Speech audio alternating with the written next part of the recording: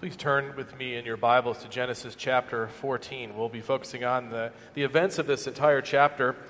To begin, I'll only read verse 11 down to 24. This is coming on the heels of the same Abram who in chapter 12 was willing to sacrifice his wife just to save his own hide. He was acting in cowardice and fear, a quick response to a famine to come, and he forgot the faith he had. He still had the faith in God. He trusted in God's promises, but like we people do, he wavered at that moment. It was almost very costly. But God renewed covenant with him. Despite his unfaithfulness, Abram's unfaithfulness, God showed himself faithful, rescued Sarai and Abram and all of their household, and moved them back to the promised land where he should have stayed. Or at least he should have sought God before he ever left. And he was renewed in his faith. Abram was a different person after that whole episode. And where we see this most poignantly is in this chapter. Right away, we see that cowardly Abram, who acted and reacted too quickly, become a man of valor, a man of great courage, when you see what unfolds in chapter 14. Now, I'll tell you the context because the verses are a bit cumbersome. We'll cover them in the sermon. But let me tell you what's happening so then when we read it later, it'll make more sense to you. It's one of those passages you got to read a few times. So keep your Bibles open to Genesis 14. The first 10 verses, though, tell a bit of a story of the kings in the region. If you picture Israel on the map, and if you could think back to the way it used to look in Abraham's day, but even in today, you think of modern Iraq and Iran up on the eastern side, and then Israel is a big strip with the Jordan River going down and the Dead Sea.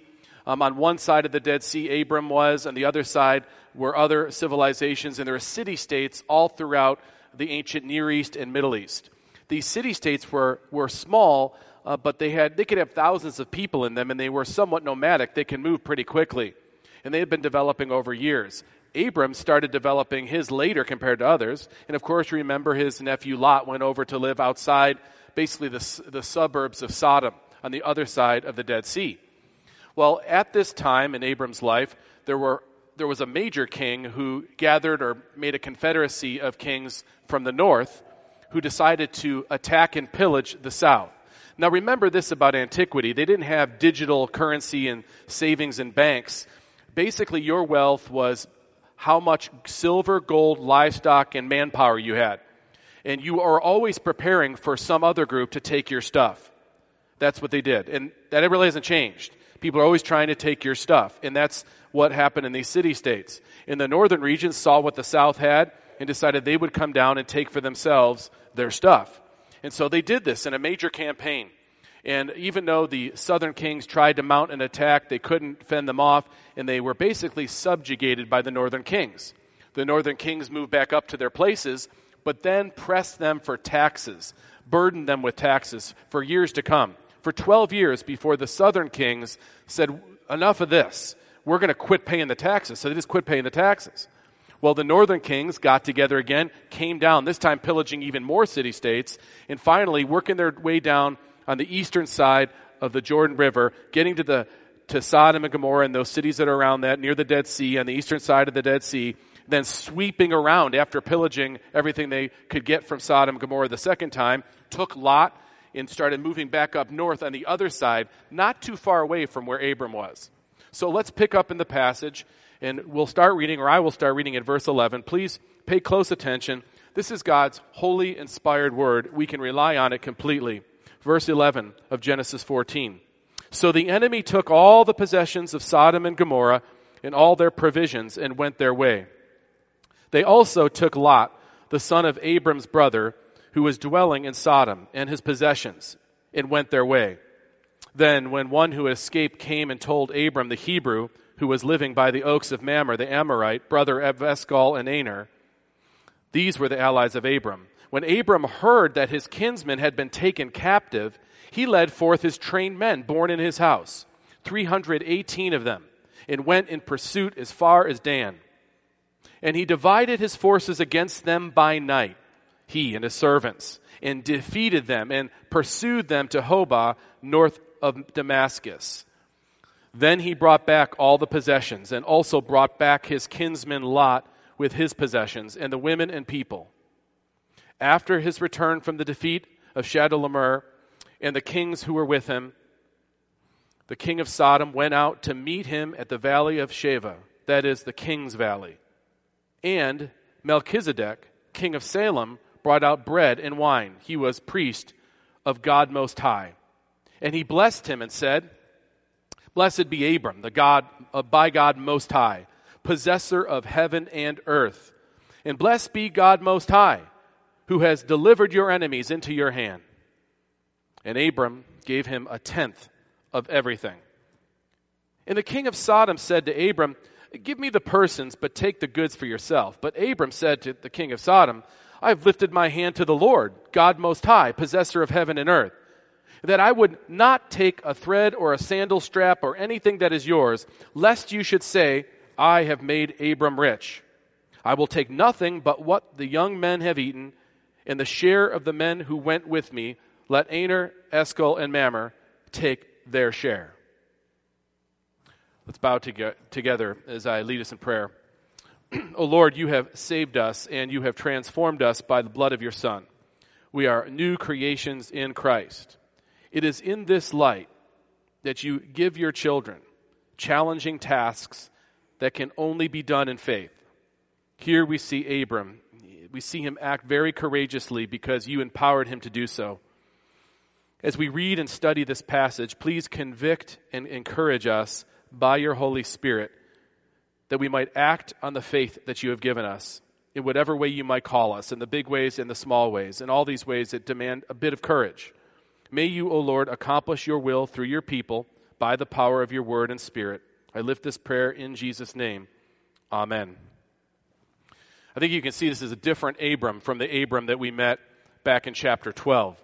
This is a transformed Abram. Now, Abram believed in God's saving promises back in chapter 12, but his maturity in the faith was not at a level that could fend off the great challenge he was faced with when the famine arose. But God, showing even more grace to Abram, develops and grows his faith deeper. So now when we come to the Abram of Genesis 14, we see someone different. We see someone who has grown in their faith, and that growth in faith allows him to do some courageous, bold, even risky things for God. His faith in the promises of God. We're talking now about those initial promises that he would be God's child, that he would give him a son, that from the son would come the seed of the woman that had been so long forecasted, that the Messiah, the Savior, would come from him. He trusted in God for these promises. He trusted in God for the initial promises that his family would enjoy blessing, that the earth would enjoy the blessings of Abram's family, pictured in the Messiah, realized in the Messiah. But also, remember Genesis 13. Remember what we learn really compels Abram at the most, at the deepest level? Something that the author of Hebrews confirms. Abram knew that he would live eternal life. He knew there would be a resurrection. He knew there would be a heavenly country to come. He knew what he saw there was temporary. He knew the land promises were only immediate. Those were pictures of the eternal city that he would inherit someday as a son of God through the eventual Christ to come. This is what compelled him. So it's his faith in the promises of God that compels him or empowers him to go do things that you would never imagine any normal person would be able to do. And though we see Abram as a father of the faith and as a power figure in the faith, recognize that he's also a picture to all of us as someone who goes through the ups and downs of the Christian life. We can relate on some level with him on these fluctuations that happen that are normal for anybody in the faith, and the way God continues to pour out his grace to compel us when he calls us to do courageous things. There are big things and there are small things, but they can still be courageous that he calls us to, especially when we have to go against something or step out of our comfort zone to help someone. Faith in God's promises empowers courageous actions for his glory. Brothers and sisters, it's your faith, the faith that God's given you in Christ, that will compel you to act in ways that you can't even imagine until you're pressed to act. Your faith in God's promises will give you the courage that you need to live to honor Christ. We see Abram as such an example. We can look out throughout church history and see those examples. But you could look even around us in our midst, in our day, and recognize people who are normal, everyday people like you and I that don't seem to have any more gifts or abilities than any one of us, but God compels them by their faith to do amazing things. I don't know how many of you know Ruth Tisdale. Ruth Tisdale is the director of our local Advice and Aid Pregnancy Center. She has been literally on the gates of hell for years, leading that institution right across the street from Planned Parenthood. And I can imagine that it will get even more busy and challenging as the weeks and months to come. She's a diminutive woman. She's not big, but she is powerful in her faith. And I'm always amazed with how courageous she is with all she deals with and faces firsthand. There's an example of someone who God's given faith to, and it's resulted in her doing really courageous things. I don't know how many of you remember Pavel Horhev. You've heard of his name many times. He's a local Kansas City pastor. He's from Moldova, Russian-speaking. He came here by God's call to start a church, predominantly of those who have immigrated from the former Soviet countries that speak Russian or some dialect thereof. They're taking in refugees now that are coming over from Ukraine. Well, on my way to my son's wedding, I get a text from him saying, "Brother Tony, pray for me. I'm going to Moldova right now." Now, this is the best time to go to Moldova, in my opinion, but that's because God hasn't granted me the faith he's granted Pavel. So Pavel's whole mission is to get to Moldova to basically get into Ukraine to minister to the church there, that he's had a long ministry with Pastor Ivan. So he and Pastor Ivan are going to go into Ukraine without concern for their well-being to carry out this mission that he believes the Lord has called him to give some relief to those there and to bring the gospel there and minister to people who are Christians and to present Christ to those who are not. Now, even closer to home, many of you probably remember Mark Dunn, one of our deacons. Mark he's a man of great faith. The Lord's called him to do a lot of, I think, crazy things, and that's the difference between the person who has faith and the person who's watching someone who has great faith. But it was about 2 months ago, whenever the war just started in Ukraine, and they were dropping bombs everywhere, and no one knew really what city was next. He sends several of us a text with him driving a truck. Now, I don't know that he has a CDL or anything like it, but he's driving a truck. It doesn't look like an American truck. It looks foreign. He just sends me the picture. It's a semi, and he's driving this thing with an orange vest on and his normal smile. And the terrain out the window doesn't look the same either. Mark, where are you? He's in Ukraine driving supplies to people in Ukraine while this is going on from Poland. Someone in his church had a connection to a ministry. They needed people to drive to bring supplies, food and water and such to those who were suffering. And Mark signs up for it, and he's driving a truck in Ukraine like the week after. I'm not saying God will call you to that, but he may call you to something that is going to demand courage for you relative to where you are. God knows what it is that he will equip us for, whatever it may be. Faith in God's promises, ultimately, this is what compels Christians to do courageous things for him. And these actions don't have to be on the same level. This could be a Christian college student who's standing against the tide of a sinful culture and even a sinful teaching that comes at them all the time, pressed. For a high school student who's dealing with things that most of us can't relate with who are older because it's so much heavier, so much more intense. And yet they're standing for God's law, for God's will in their life, and they're doing their best to stay and be pure. Could be the Christian politician, the Christian businessman or woman nowadays, the corporate person who knows that their support for certain Christian causes or their lack of support for whatever the world makes them or says or their corporation says they should follow, their lack of support for that may well cost them their jobs and their livelihood. Could be the professional athlete who won't be forced to wear a moniker that opposes God's word. It could be churches that are steadfastly proclaiming the truth of God's word, whatever their country situation may be, here or wherever it may be. And they're just going to be faithful to expound what the eternal word of God says, even though the times might be pointing against them. Maybe the laws even start to come against them. Could be Christians giving sacrificially of themselves when we see people in need that no one else will take care of. We should take care of. We should be compelled to go be the ones to offer that hand to them. It will take some courage, sacrifice perhaps. Christians bringing the message of the gospel to places where it is costly to proclaim. The truth we see here at work underlying the whole of what Abram does. It's faith in God's promises, his sure promises. This is what empowers him to do this courageous act that we see, and it's the same for us. We have this example before us, and as we analyze this passage, be careful to notice the relevance for our lives today. Look at the first verses, the ones I didn't read outright, and look closely at them. There's lots of places and names, but if you remember the basic structure or the explanation I gave what's happening, it'll be clear. What we see is Abram living in a very tumultuous time. It's a time of insecurity. You had to always be on the ready because someone would come and threaten to take your stuff.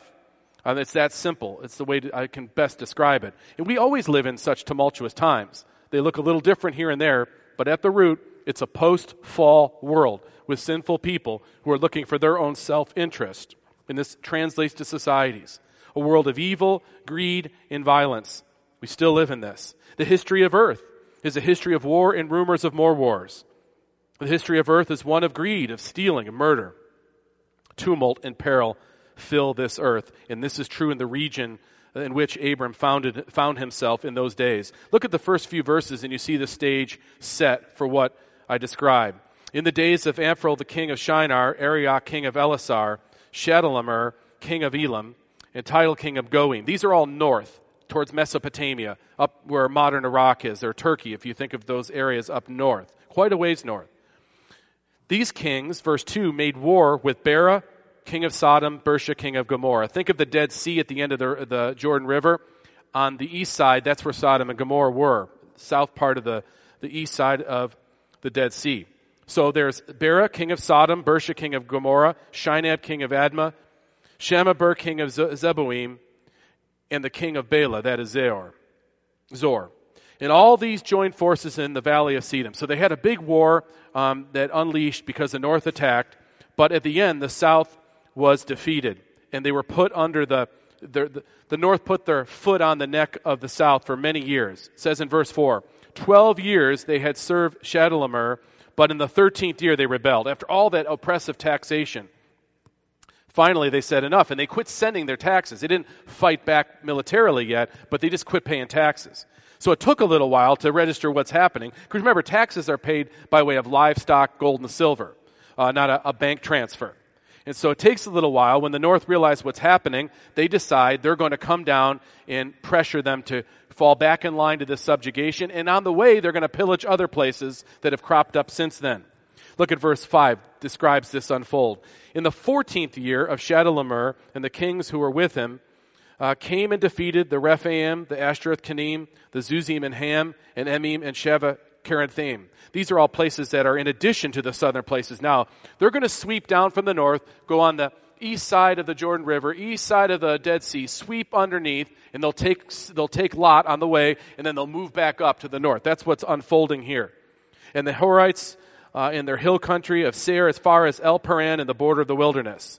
So we see what's happening. They're just starting to plunder, pillage, murder afresh now. Now they're doing it again, places they haven't even been before. Verse 7, then they turned back and came to En Misfat, that is Kadesh, that's down south, and defeated all the country of the Amalekites and also the Amorites who were dwelling in Hazanon Tamar. So at this point, out of desperation, as they could see them sweeping, the kings of the south get together, even get another king, and they're going to try to make a stand. That's in verse 8 and verse 9.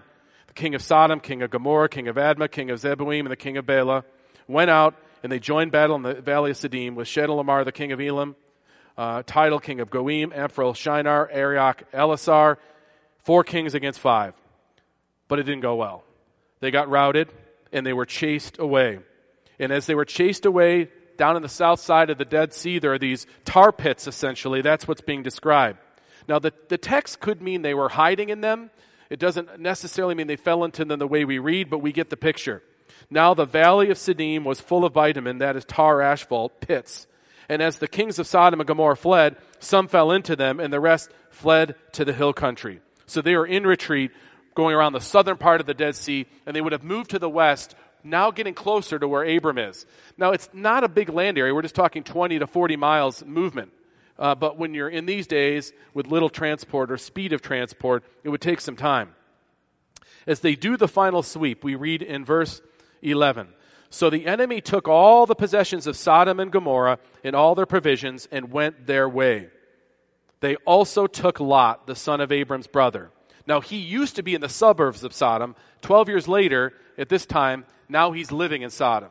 And there's Lot, his family, and all that he belongs gets pillaged and looted by the north, and they take him with, and they move back up towards the north.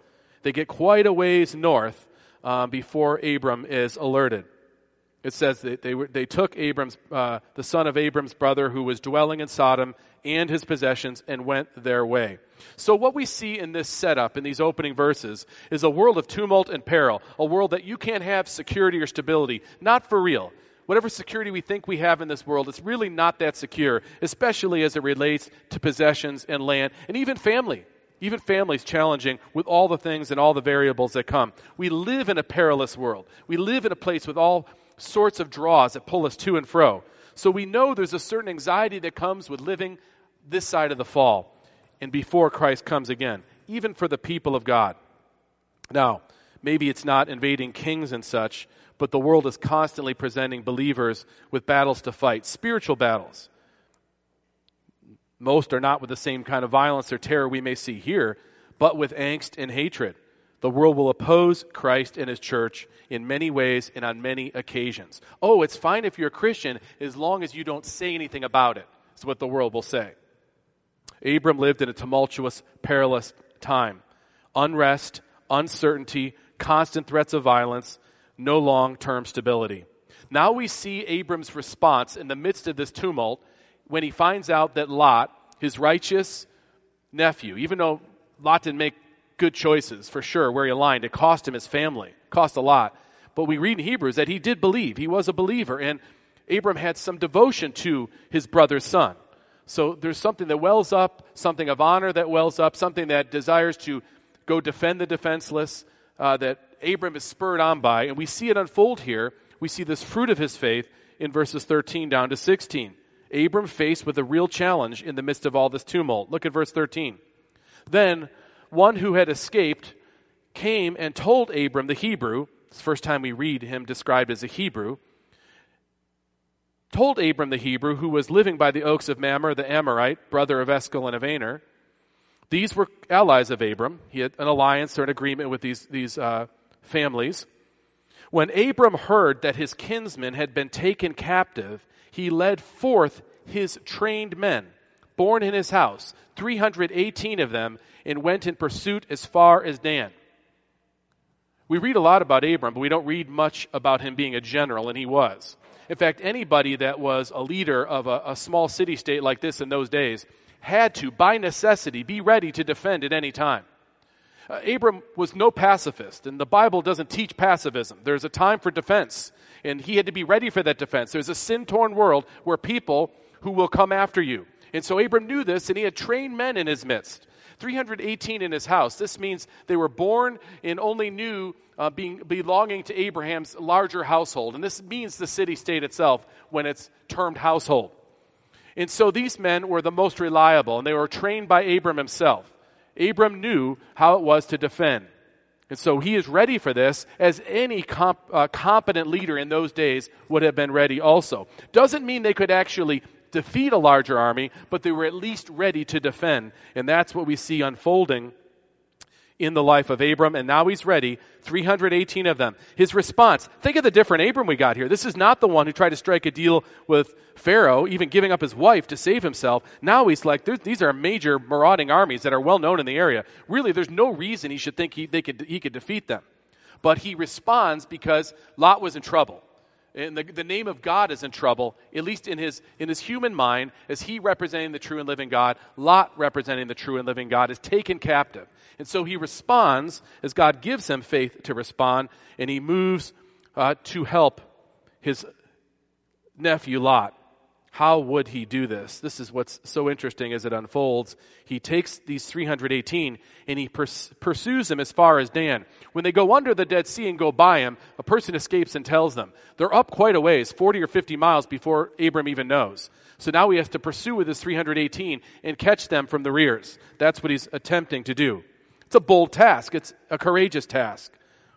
Now, the enemy had no reason to believe any such attack would take place.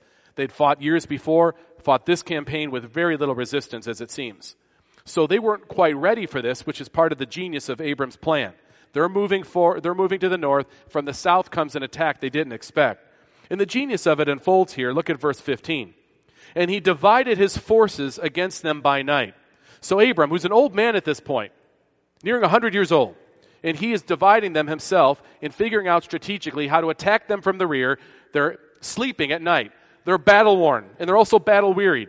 And so he comes up from behind and figures a way to attack them with an immediacy and a ferocity that sends a message to them. And at night, you don't know how many. They have 300, they have 3,000. What's happening? And so here comes Abram, and he divided his forces against them by night, he and his servants, and defeated them and pursued them to Hobah, north of Damascus. Yes, that's the Damascus where Paul met Jesus. Then, after this defeat, verse 16, he brought back all the possessions and also back his kinsman Lot with his possessions and the women and the people. So he gained back Lot and his stuff and moved back down south to where he was from. It's a magnificent victory, and despite all of his preparation and the prowess God had given him this victory on the whole. This was a gift from God. God had shown him favor. Abram ventured out as an act of faith and showed great valor as a result. This is the promise that God gives to Abram as he goes. And he knows even if he dies in this process, again, he's compelled knowing that the heavenly city has been promised to him. This compels him to go out and do some courageous things in the name of God for the glory of God. Abram, compelled in this way, carries out this incredible campaign. Now, as we relate this to ourselves, I don't know that God will call many of us to such a feat. But there will be times where you will need to engage your faith. You'll be in a situation where your God calls upon you to be faithful to the name of Christ wherever it is. It may be small to someone looking at it, but for you it's a big deal. And God will give you the courage necessary, the wisdom to know when that time comes. It could come as individuals. It could come to the church, this church, to the Christian church. Decisive moments in our life when we have to get off the bench and get into the game, so to speak. Times that we will be called to act, even heroically, out of the principles God gives us. We might have to be defiant for the witness of God's name on the earth. We might have to act or pour ourselves out sacrificially for those who are in need and have a desperation. We have to have ways in which we can somehow be the hands and feet of Christ to them. We are people of faith in Christ, and so we are called to be people of valor also. We'll have our moments in the coming days and years, I'm sure. Standing for righteousness, defending the defenseless, being bold with sharing the gospel message of Christ, being responsive to the troubles of others, giving mercy at the cost to ourselves. God will call us to engage in this perilous world we're living in. It'll look different for each of us, maybe similar for all of us, but it is a call from God that we engage these times, not retreat and not hide, but engage. And we do so with full faith in God's promises for the here and for the future. In the end, we're reminded who gives the victory in this passage. Make no mistake, it wasn't Abram, the great general, that did this. It is God who gave him the victory. And this is the purpose of this meeting that we see after the battle's done and he's making his way back down with all the stuff. See how the victory is from God. And this is true. Every victory, every spiritual victory is from God. Look at verse 17 as it falls out for the rest of the story. There's no natural explanation. We knew that already. And it's true that Abram knew the spiritual truth. The horse is made ready for war, but the victory belongs to the Lord. God was with Abram by the covenant commitment that he had made to him. He was empowered by the promises. In fact, this act that we see Abram do reminds us of what we read in the profession, or I should say the assurance of pardon. In Romans 8, this is a great encouragement to all of us as Christians. What then shall we say to these things? If God is for us, who can be against us? Abram grasped this in his life. He who did not spare his own son, but gave him up for us all. The fact that he gave us Messiah could tell us what more could he do? For we shouldn't ask for anything else. He's done this for us. But he gave us Christ and gave him up for us all. How will he not also with him graciously give us all things? Who shall separate us from the love of Christ? Shall tribulation, distress, persecution, famine, will nakedness do it, danger, sword? Paul answers the question, and now Paul, writing, has all sorts of precedent in what God has done. Paul says, no, in all these things we are more than conquerors through him who loved us. For I am sure that neither death nor life, nor angels, nor rulers, nor things present, nor things to come, nor powers, nor height, nor depth, nor anything else in all creation will be able to separate us from the love of God in Christ. Wait a minute, death won't? No, death won't. Because you will live forever as a believer. This is a short stop along the way in our faith and his promises for the eternal city, for the heavenly country, gives us ability to act courageously now. That's exactly what happens in this situation with Abram. back to our text, verse 17. Genesis 14:17. After his return from the defeat of Chedorlaomer and the kings who were with him, notice two people come to him. The king of Sodom went out to meet him at the valley of Sheva, that is, the king's valley. So the king of Sodom goes to meet him. Now notice the king of Sodom wasn't in the battle to go get back his own people. He was back waiting. Abram went. The king of Sodom's there now as he comes back. And he's going to cut a bit of a business deal with Abram. But notice who else meets him. This is very, very key to understanding God's pronouncement upon Abram in the promises. It says in verse 18, and Melchizedek, king of righteousness, or king of my righteousness, the king of Salem brought out bread and wine. This is to refresh him, to refresh the troops. So the king of Sodom and the king of Salem came out to meet. King of Sodom came with earthly concerns about the stuff and the people. The king of Salem, or Jerusalem, Salem is Jerusalem, came with heavenly redemptive concerns and pronouncements. Look at verse 18. And Melchizedek, king of Salem, brought out bread and wine. He was priest of God Most High. So, quick note, we learn here immediately that there were other believers in Abraham's God, in the true and living God, the God Most High. Many were worshipers of the sun and the moon and other things, but this Melchizedek had long lived in the region. People knew who he was. He was the priest of the God Most High. He was a mediator. He was able to tell people about the God Most High. And yes, it's Abram that the Bible focuses on, but make no mistake, there are other people who God revealed himself to, and Melchizedek is one. And Melchizedek becomes very, very particular in what he describes for the future in his person. We learn this from the New Testament, of course, but we get a flavor of it even just reading this initial account. What does Melchizedek do? Well, we know he's a king of Salem. We know he's a priest of the God Most High. Now he talks like a prophet. Look what he says as he blesses Abram. Blessed be Abram by God Most High. In other words, Abram, you won this because God blessed you. Something Abram already knew. Blessed be Abram by God Most High, possessor of heaven and earth. God Most High, possessor of heaven and earth, means he's the only God, and that God helped you, Abram. And Abram knows it. Then he says further, and blessed be God Most High. Let's turn our praise. Abram did this thing that God helped him do. Now let's turn our praise to that God. And blessed be God Most High, who has delivered your enemies into your hand. There's no question who gave the victory. There's no question who the true and living God is. And this mysterious person, Melchizedek, really further shows the divine hand, the supernatural hand that's upon Abram. Who is Melchizedek of Jerusalem? Well, he's called a king and a priest, and I would say he speaks like a prophet too. Who else is a prophet, a priest, and a king? Truth be told, if it weren't for Hebrews shedding more light, we wouldn't know too much about him. But we do know, because of Hebrews, more about him. He's at very least a prefigurement of Jesus Christ. Some will say he's even in a Christophany of Jesus himself. He's a type or a picture of what the Messiah to come will do and how he will function. Now, remember this interpretively. Genesis is written by Moses in 1445 BC. He's writing about events that happened in 2000 BC. Now, Moses was schooled at Egypt. He knew the geography. He knew the people. He knew a lot of the history.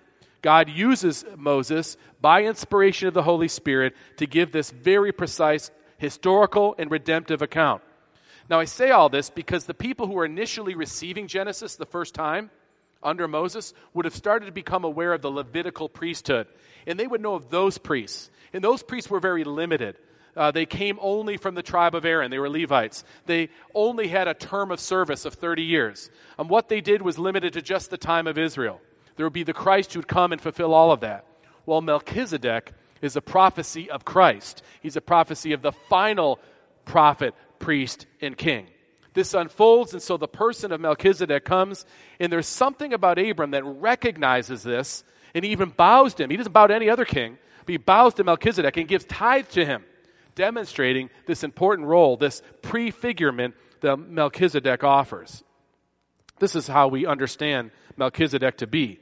And where do I get this? Well, I wouldn't know it if it weren't for the fact that the author of Hebrews says the following in Hebrews 7.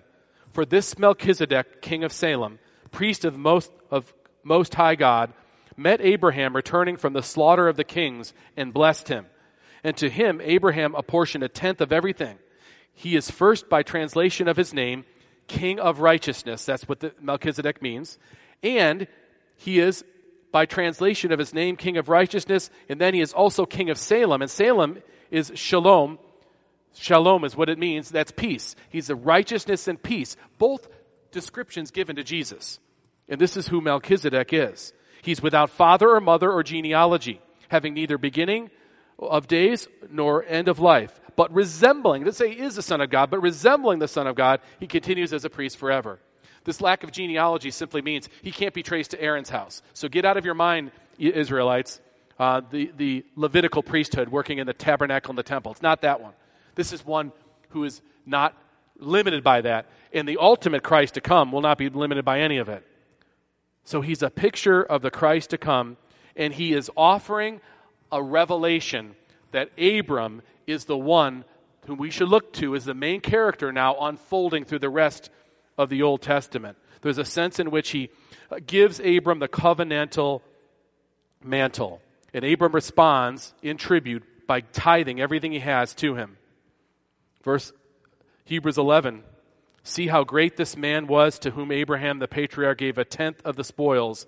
It says in Hebrews 11, it's beyond dispute that the inferior, Abram, is blessed by the superior. So, the God of Abram, he is the one that is magnified as the giver of this great, great victory. And Melchizedek confirms Abram's covenantal position by pronouncing this great blessing that we read. Calvin, who is commenting on this whole interchange, he said, Melchizedek functioned to confirm and ratify the grace of the divine vocation, or the promises that God gave. He is confirming them through the person of Abram, to Abram through Melchizedek. He says further, the image of Christ was presented to the fathers of the patriarchs, to Abram, in his person, Melchizedek. David refers to him later when talking about this eternal priesthood of the Messiah to come. Look at verse 21. We'll see a completely different conversation. So Abram has a spiritual conversation with Melchizedek. There's a forecast of the Christ to come. There's a view to the promises that are his. And then you read what the king of Sodom says. Verse 21. The king of Sodom said to Abram, give me the persons, but take the goods for yourself. So he just wants the people, the manpower that he has. Give me them, and then you could keep the stuff for your troubles. He was going to give payment for the rescue. This would have been a significant amount of stuff, for sure. But notice the response. We get an immediate proof of what Abram gathers from the promises by what he says. But Abram said to the king of Sodom, I've lifted my hand, I've taken an oath to the Lord. I've lifted my hand to the Lord, God Most High, possessor of heaven and earth, that I would not take a thread or a sandal strap or anything that is yours, lest you should say, I have made Abram rich. I will not take anything from the world, because the world will say that it made me. That's what he's saying. And you're the world. I have the possessor of heaven and earth as my God. He's already poured it all out of me. He's promised me the future. I'm not going to take anything from you, because at some point, you're going to say, you're the reason for why I'm rich. I will take nothing but what the young men have eaten, and the share of the men who went with me. Let Aner, Askel, and Mamre take their share. Just pay back what they needed for the trip and the journey, and we'll move on. And brothers and sisters, the world will offer us all sorts of things. They'll even say peace with these things. But we should not take these things. The world will call for us to unite with it. We should not. The world will say to follow us, not your God. We should not. Our eternal victory has been won by God, so we are devoted to Him, whatever the cost. God will give us great blessings in this life, He does, but our great reward is yet to come, and that's what compels us, not immediate peace and comfort in promised stability. No person can promise that stability. Our faith in God calls us to obey Him, whatever the perilous situation might seem like. We may have to give up some temporary earthly comforts to follow God. You know, I am ecstatic like any other Christian about the great news from the Supreme Court. But I am also really hopeful that there will be many foster parents at Redeemer. All spiritual victories are from God and for His glory. Dear believers, faith in God's promises empowers us to act courageously for His glory, whatever He may call us to, and we don't even know what that is just yet, perhaps. You know, valor is a word I chose to use in the sermon title because I think it works well for what Abram did. Valor is almost always used in our context, in the American context, in association with the military. It's reserved for people who fight in battles and act courageously. And they're given medals that symbolize that they were in such and such a battle, and they acted courageously. That's valor. That proves they were courageous in the face of great danger. And the way you really know how serious this term is something called stolen valor. This is a crime, as it should be. It's if someone wears a military uniform and puts medals on that they did not earn. They didn't really serve and they didn't really earn them. That's stolen valor. And you go to jail for that. That's how serious a term it is. And so when we say here, through the person of Abram, that faith leads to valor, it's not too slight. Faith that God gives you is so profound and so powerful that it will lead you to do courageous things in dangerous times. And there will be these kinds of calls for us, guaranteed that it will come. God might call you today to do something courageous, or in this week. God calls parents to something courageous every day when you're wrestling with the shepherding of your kids in the face of a world that really just wants to devour them. God might call you to stand up to friends who are pushing you in a direction that is away from God and His honor, and is harmful ultimately to them as well. God might be calling you to be a voice in a godless age, which might lead to hardship for you. You might get canceled. God might be calling you to bring the gospel to someone who has harmed you. God might be calling you to reconcile. It's a God of reconciliation. He's reconciled Himself with you. You reconcile with someone in your family, someone in your sphere of friends that you know the fruit of Christ's gift to you will be to reconcile even when it's difficult. It takes some courage to do. Someone that may have harmed you greatly. Maybe God's going to call you to a severe trial in these next days, months, or weeks, years. Some trial that you have to endure. And will be a witness for Christ as you undergo that. A witness for one who trusts in Him in the heavenly city. He might call you to help people in great need, even at great expense for us. He may call us to represent Him in some way we cannot yet picture. Abram's faith in God's promise of salvation in the future heavenly city, these are what compelled him to do this amazing, amazing task of this campaign to go rescue Lot. The Abram of Genesis 12 is not the Abram of Genesis 14. And the you of 2022 will not be the you of 2030 if God gives you those days. And hopefully, the person you are in 2022 is advanced from the person you were in 2010. As God does His work in your life to confirm His promises and make you more and more faithful, more and more courageous. Let's bow together as I lead us in prayer. Father, we are inspired by the actions of Abram because we know that in so many ways we are just like him. He lacked faith and he lacked courage, but you gave these to him, and he was empowered to do courageous things for your name and for your glory. Oh Lord, none of us know the particulars of the future, but we know that you will call upon us to be steadfast and immovable, always abounding in your work. We also know, because of your great and precious promises, that you will be with us and strengthen us. For this we give you thanks and praise. O God, you are our help in ages past. You are our hope for the years to come. You have been our shelter, and you will be our shelter from the stormy blast and our eternal home. Through Christ, amen. Let's together turn in our hymnals in response